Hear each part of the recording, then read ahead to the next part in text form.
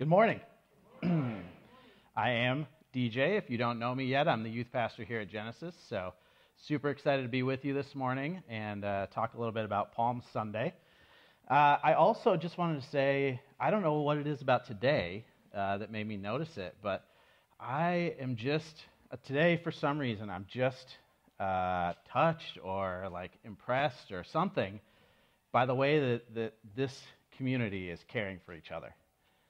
Just observing you and feeling the care and the love that's been expressed to me this morning, I just feel like we're doing something good here, and I think it's worth pointing out. Like there is a community being built here at Genesis, and I don't want us to take that for granted or to miss what's happening in the midst of that.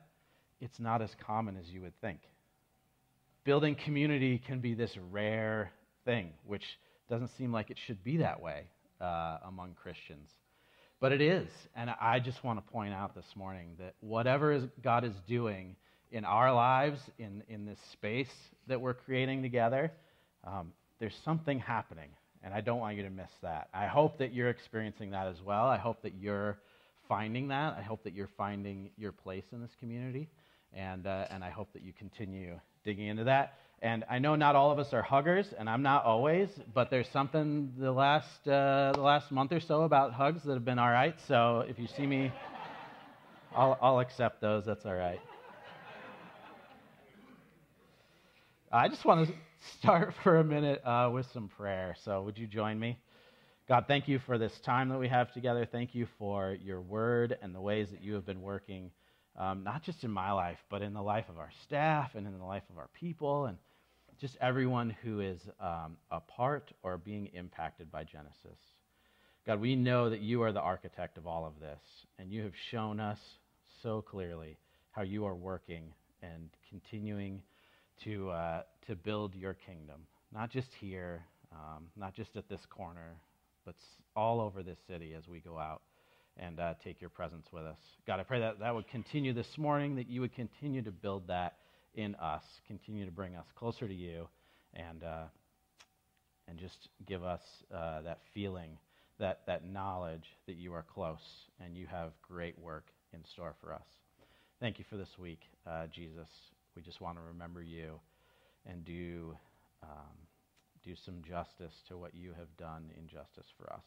So be with us this morning. Thank you. In your name we pray, Jesus. Amen.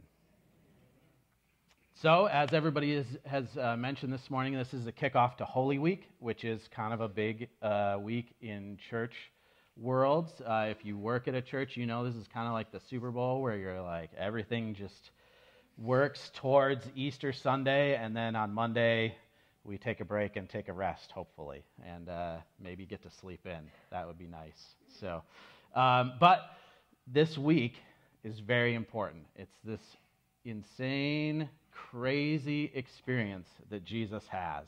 And today starts that. It begins that. But it actually starts even before Jesus enters Jerusalem. We know from tradition, from history, from other writings, that there was this leader in Israel, in Jerusalem at the time. His name was Pilate. And he didn't always stay in Jerusalem, but this week he would show up to Jerusalem. Now, that was important because in the Jewish customs, this is Passover week, when they would celebrate when the slaves were freed from Egypt and when God came and rescued his people and said, I'm going to take you out of this place and I'm going to create a new space for you to live and thrive and flourish and to be a blessing to the whole world. That was God's call on this people. And this was the time when they would celebrate that.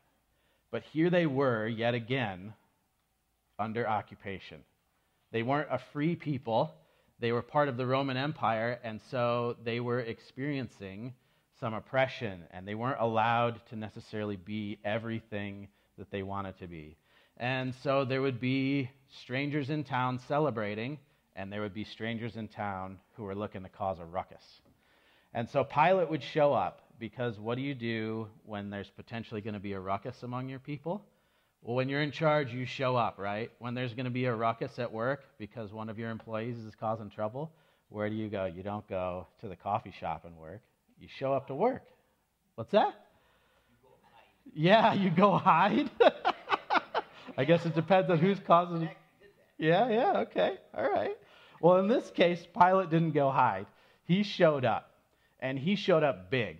Pilate brought a whole contingent of troops. He showed up on his best horse. He was wearing armor, carrying a spear. This guy meant business. He was not there just to make a show of it. He was there to say, don't mess around or you're going to reap the consequences, all right? He was there to make sure that there wasn't going to be unrest. And so this is kind of important because this gives us the context for what happens in Matthew 21, which we call Jesus entering Jerusalem, or the triumphal entry.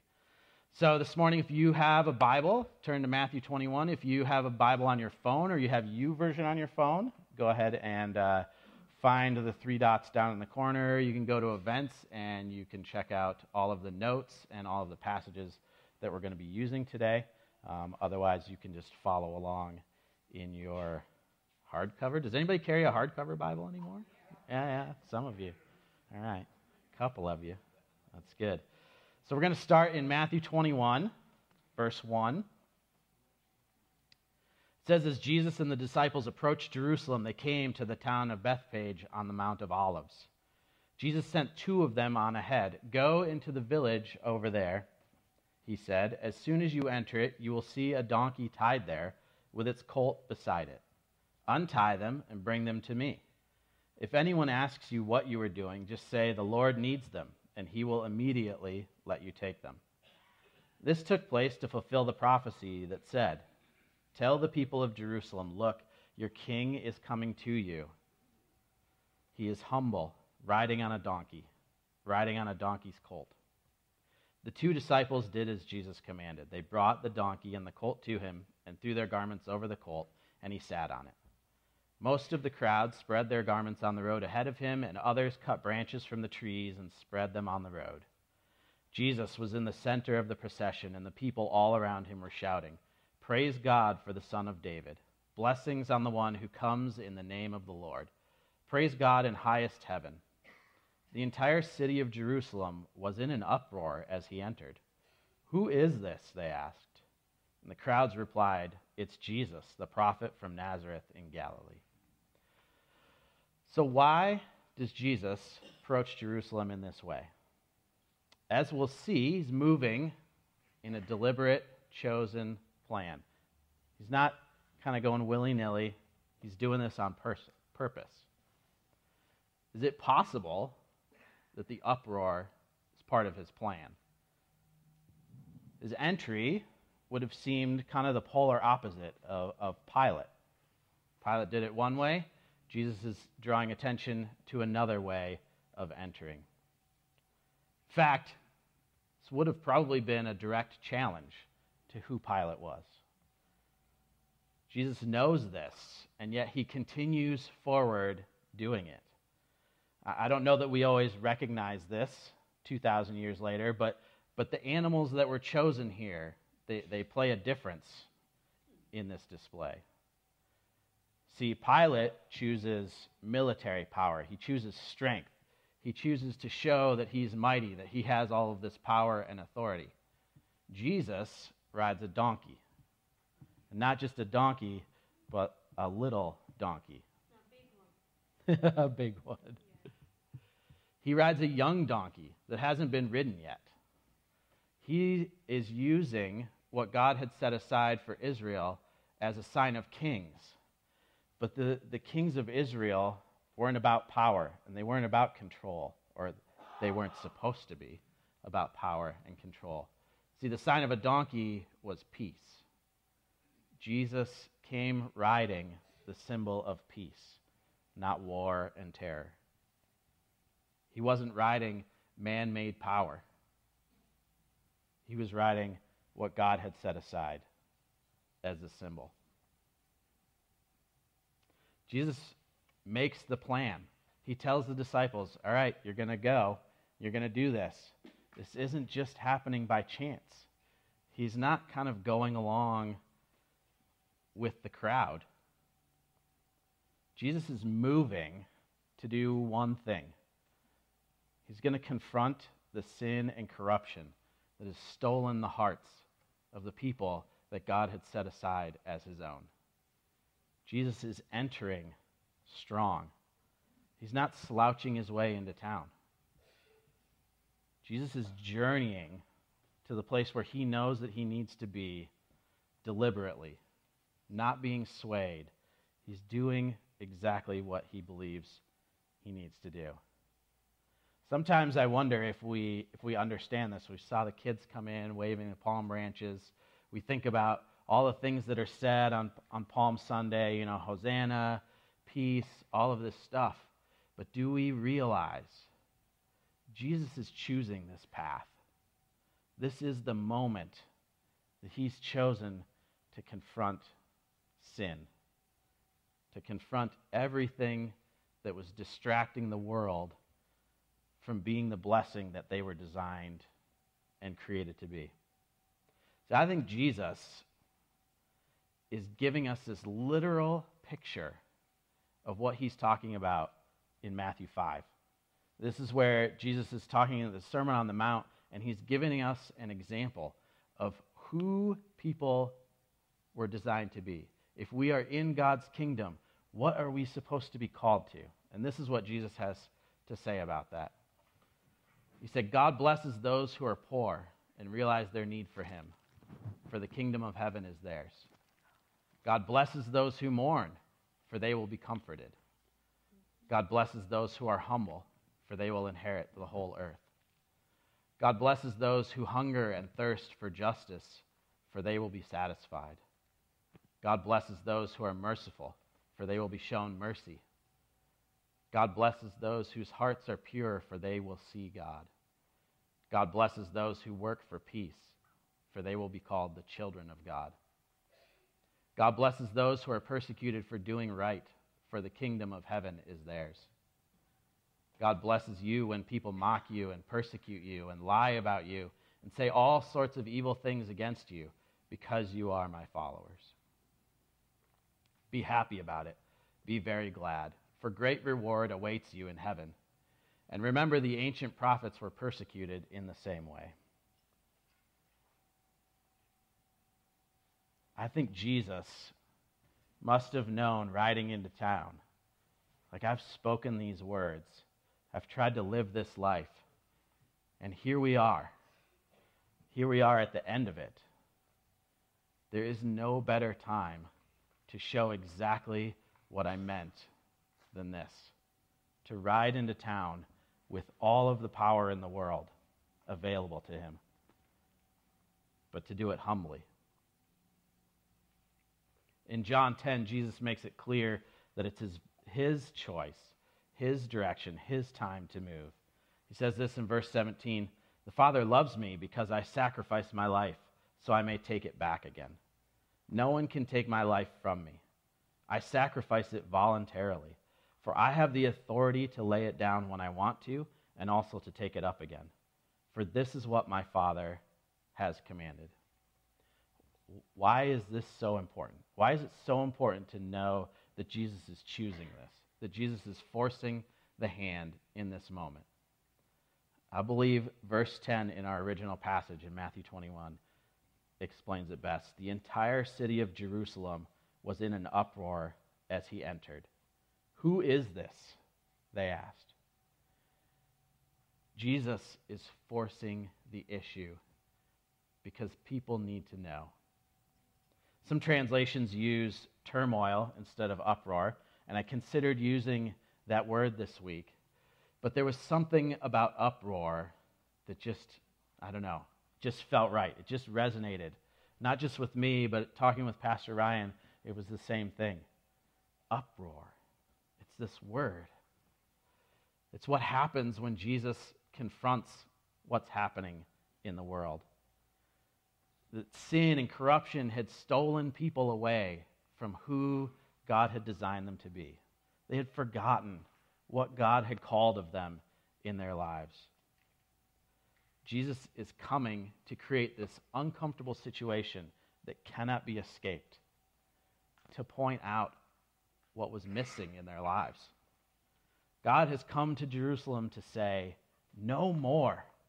I'm not going to stand idly by and watch you suffer and wonder when you're going to finally see me. I am here. Here I am. You can't ignore this anymore. And for us, Jerusalem becomes a metaphor for us. God shows up in our lives. Jesus shows up in our lives, asking, is this your identity? Is this who you are? Is this the religion that you're going to carry with you?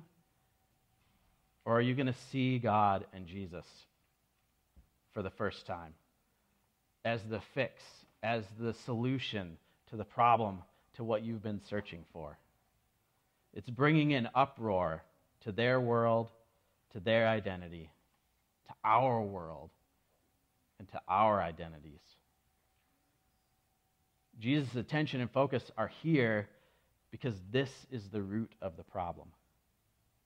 Confronting that problem, finding the fix, that's Jesus' whole plan. We like Jesus riding on the donkey, waving the palm branches, saying, "Woo, Jesus." Or we say different words, Hosanna, all of that. But essentially, we're celebrating, right? We're celebrating Jesus' entry. But Jesus is about to have a heck of a week, right? What's the first thing Jesus does right after this? Anybody know? Yeah, he goes and clears out the temple. He says, oh, wait, hold on. You may celebrate, but I got some hard words to say before we get to the celebration. We think of Jesus on this Palm Sunday as this like conquering hero wandering in. But I can tell you this, Jesus is not Iron Man, and Jesus is not Superman. He's not here to fix the day and then wave encouragingly as he zooms away, right? Jesus is here to change everything that's about to happen. Jesus is bringing an uproar to your life. The Jesus who endures this crazy week, he confronts everything in our lives that is in tension with who God is.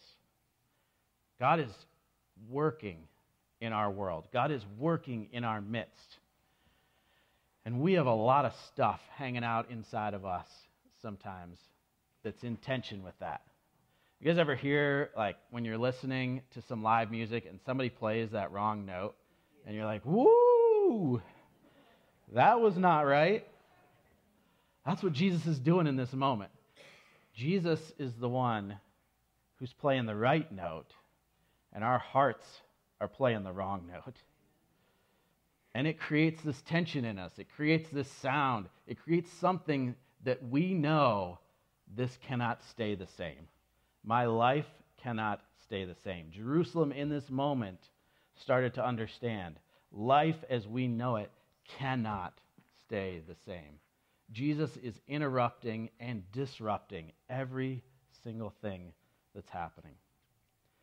It's revealing to us the ways that our life is not in step with what the Holy Spirit is doing inside of us. And we think of this, I think we think of this like that first time we meet Jesus, right? We're like, oh, yeah, no, Jesus pointed out that my life was kind of going in the wrong direction and things weren't doing it. But then I met him, and now it's great. It's fine. Is it? Is it? Or is Jesus continuing to create an uproar in your life? I think Jesus is continuing to create uproars in our life. I know he does to me. This happened to me the other day. I was talking to somebody. I was working at the racetrack, and I was talking to somebody. And, guys, we get kind of, boastful sometimes. You know how when your friend's, like, hyping you up, and you're starting to believe the hype a little bit? You're like, yeah. And I'd done this really great work. Like, I know it was great work. It was good work, right? And he's like, man, that was awesome. And I'm like, yeah, It was awesome. Do you know who you're talking to?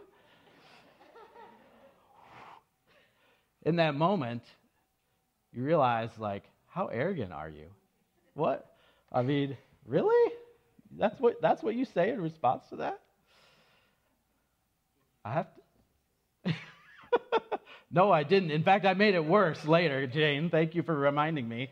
I went all in, okay? I went all in on the arrogance almost all weekend. Finally, this was like on Friday. Finally, on Sunday afternoon, I was like, all right, I got to stop, right? I got to quit because this is bad.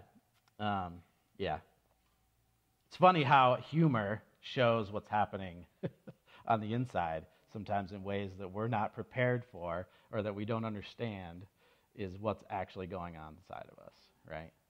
And all of that was just covering up this moment where I knew I had been feeling insecure about something that I had done at a previous time. I had made a mistake, and so I was just feeling that turmoil of like, am I good enough? Asking that question inside, am I doing the right thing? Am I actually this person? And then that arrogance is the response, right? It's like, well, you're darn right I am that guy. I am good enough, and people like me. But it's Jesus in that moment creating that tension, asking that question. Do you realize, though, you are good enough without doing the right thing, without being the right thing? Is this moment when you see I'm in the midst of this chaos, this uproar, this tension in your life? I'm not absent from it, Jesus says. I'm right here in the middle of it. Jesus is entering in the middle of this procession, a part of asking that question. I want to tell you the story of a mother and a son who needed to confront their own questions. So this is Florence. Hang on. There we go. So Florence is the mother, and Harmony is her son. I love that name. It's just such a good name. Harmony had a regular, or Florence had a regular pregnancy. She made it to all of her appointments. Harmony arrived. Everything was fine. He was a healthy young baby boy.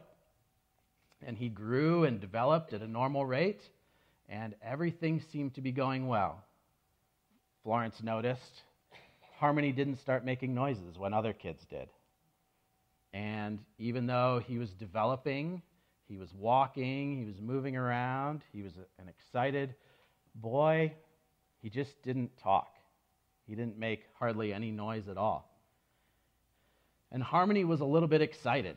He would get wound up almost 24/7. If he wasn't asleep, he was moving. He was active. And so Florence grew worried, as you would when you're a parent, when something just seems off with your child. And so she took her to the doctor, and the doctor's like, I think he'll be all right. You know, like everything's moving along. This isn't abnormal. Some kids just take a while to talk. He'll talk eventually.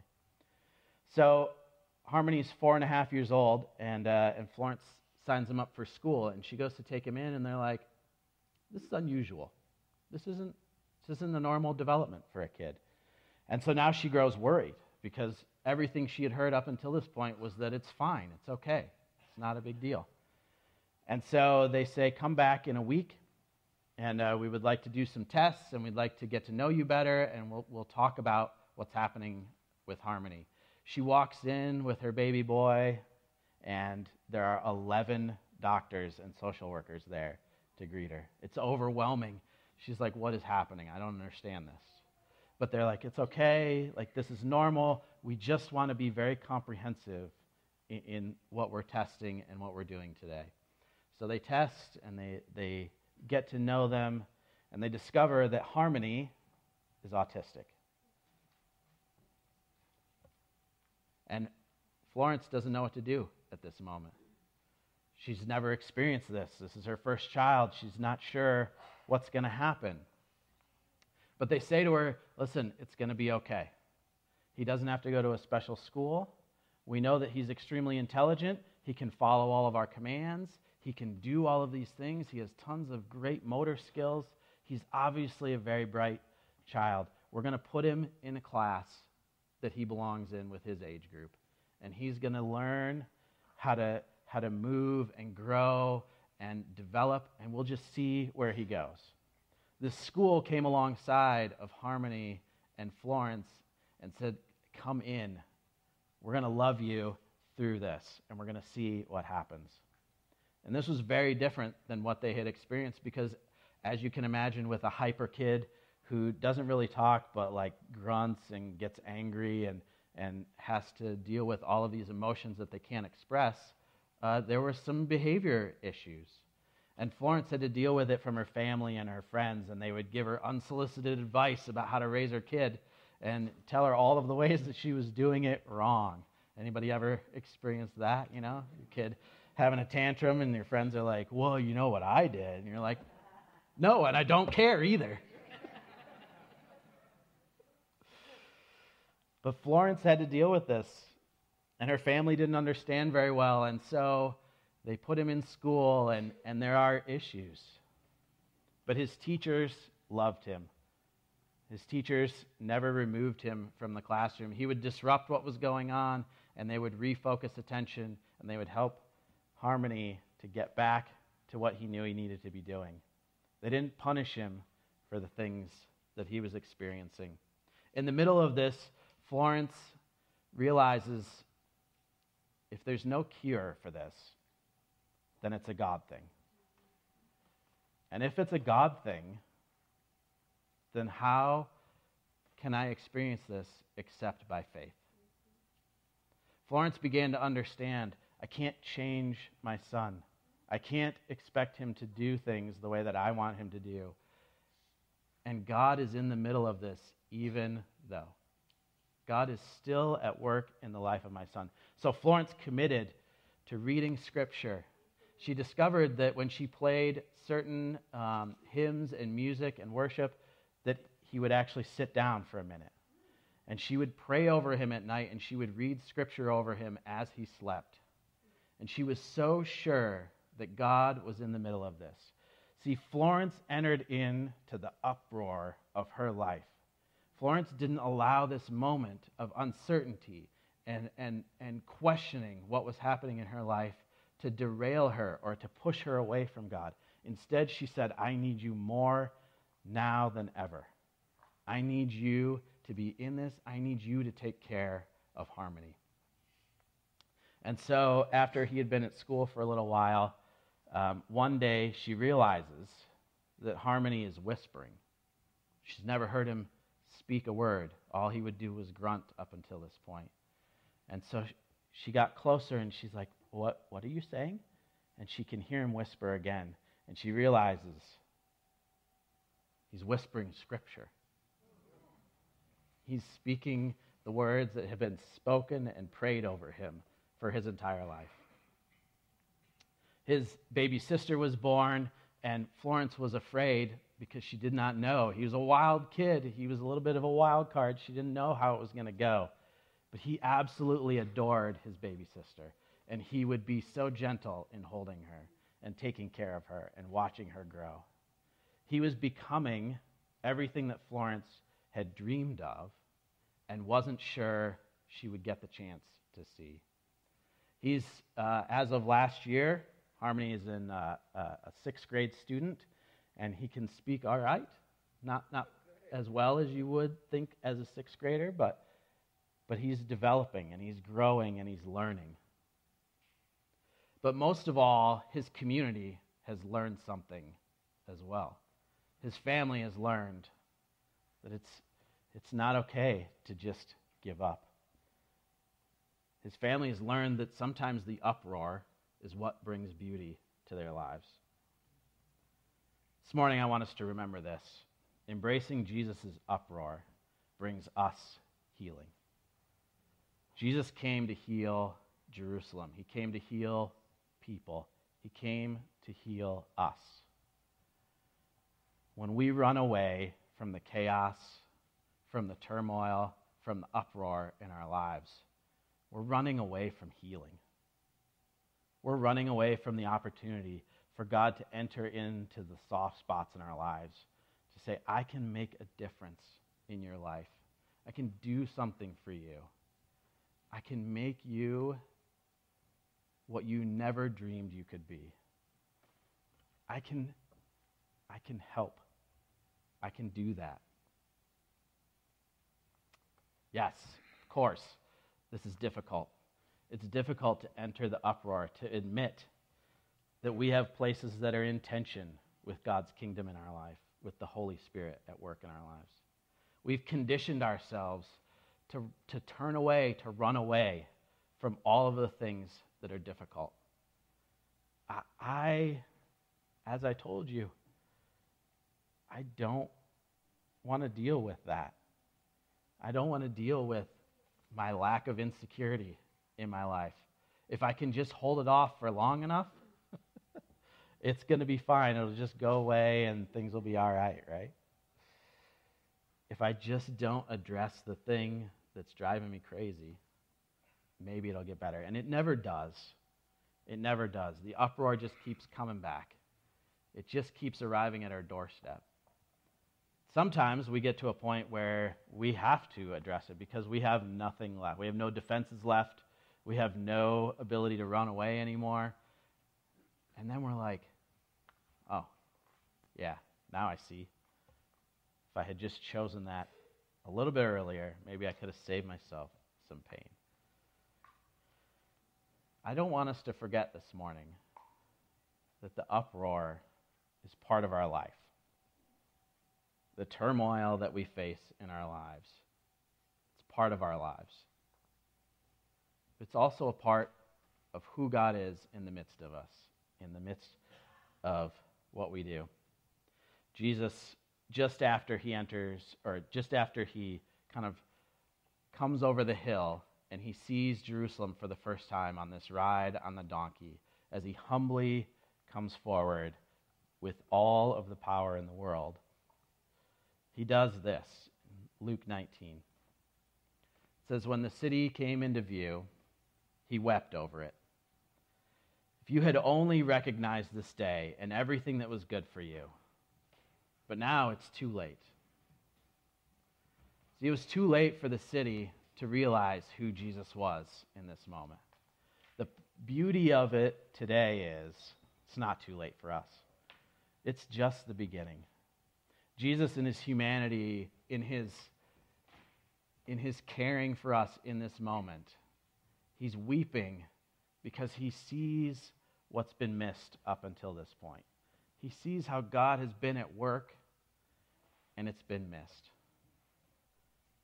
He sees that the uproar is beginning. He sees that the broken relationships are happening. He sees that your destructive habits are happening. He's bringing hope to all of that. But he sees the pain, and it moves him to tears. Jesus understands. The uproar is not fun. The turmoil isn't the best. And yet, he marches on. We know later, and we'll probably celebrate on Good Friday, that Jesus goes back to the Mount of Olives where this whole thing starts. And he just cries his heart out to God. He is experiencing all of humanity in these moments. He's not immune to the uproar that's happening in our lives, to the tension that we're feeling in our lives. He's saying, I'm going to go through this. I'm going to take this journey through the pain, through the uproar, to get to the end so that there can be healing in our lives. Jesus wants to continue to shine a light on the unhealthy chaos in your life, to bring you close. Wherever you are, if you know Jesus, it's still happening. He's still calling out to you. He's still saying, come closer to me. I want to bring healing to this place in your life too. If you don't know Jesus, that's what he's calling for you as well. Saying, don't miss it. I love you. I'm doing this precisely because I love you. Jesus walks into Jerusalem full of humility and love and care for the people there. He has to endure it. He doesn't want to. We have to endure a lot in our lives. But the beauty is, on the other side of that, is hope. It's healing. It's the beauty of a life like Harmony's. It may not be what we thought it was at the start, but something even more amazing and beautiful and tender and awesome lives on the other side. That's the hope for you and I this morning. Let's pray. God, we hear you whispering into our lives this morning. We know the chaos is happening around us. Sometimes these Sunday mornings can feel like a bit of an escape from the chaos in our lives, from the uproar. And I think we need that, God, because we need your hope in our lives. We need to know that you are at work in us and for us. And you are bringing healing to the places that are rough. God, it seems like sometimes we may not survive the uproar. But I am so glad that Jesus tells us that he is here for us. He is here to bring healing. He is here to bring hope to our lives. God, this morning, if anybody doesn't know that, I just pray that we would be a community that would recognize that would see that would come alongside of those who are wondering where you are. God, make us wise in your ways. Help us to be aware of when you are moving in us, when the uproar is creating a spot where we can see you in a way that we've never seen you before. God, I pray this week that as we journey with you to the cross and watch as you resurrect your Son, I pray that we would see how you are moving to bring healing to our lives. God, I thank you for everything that you do in us. Bring your presence as we worship with you this morning.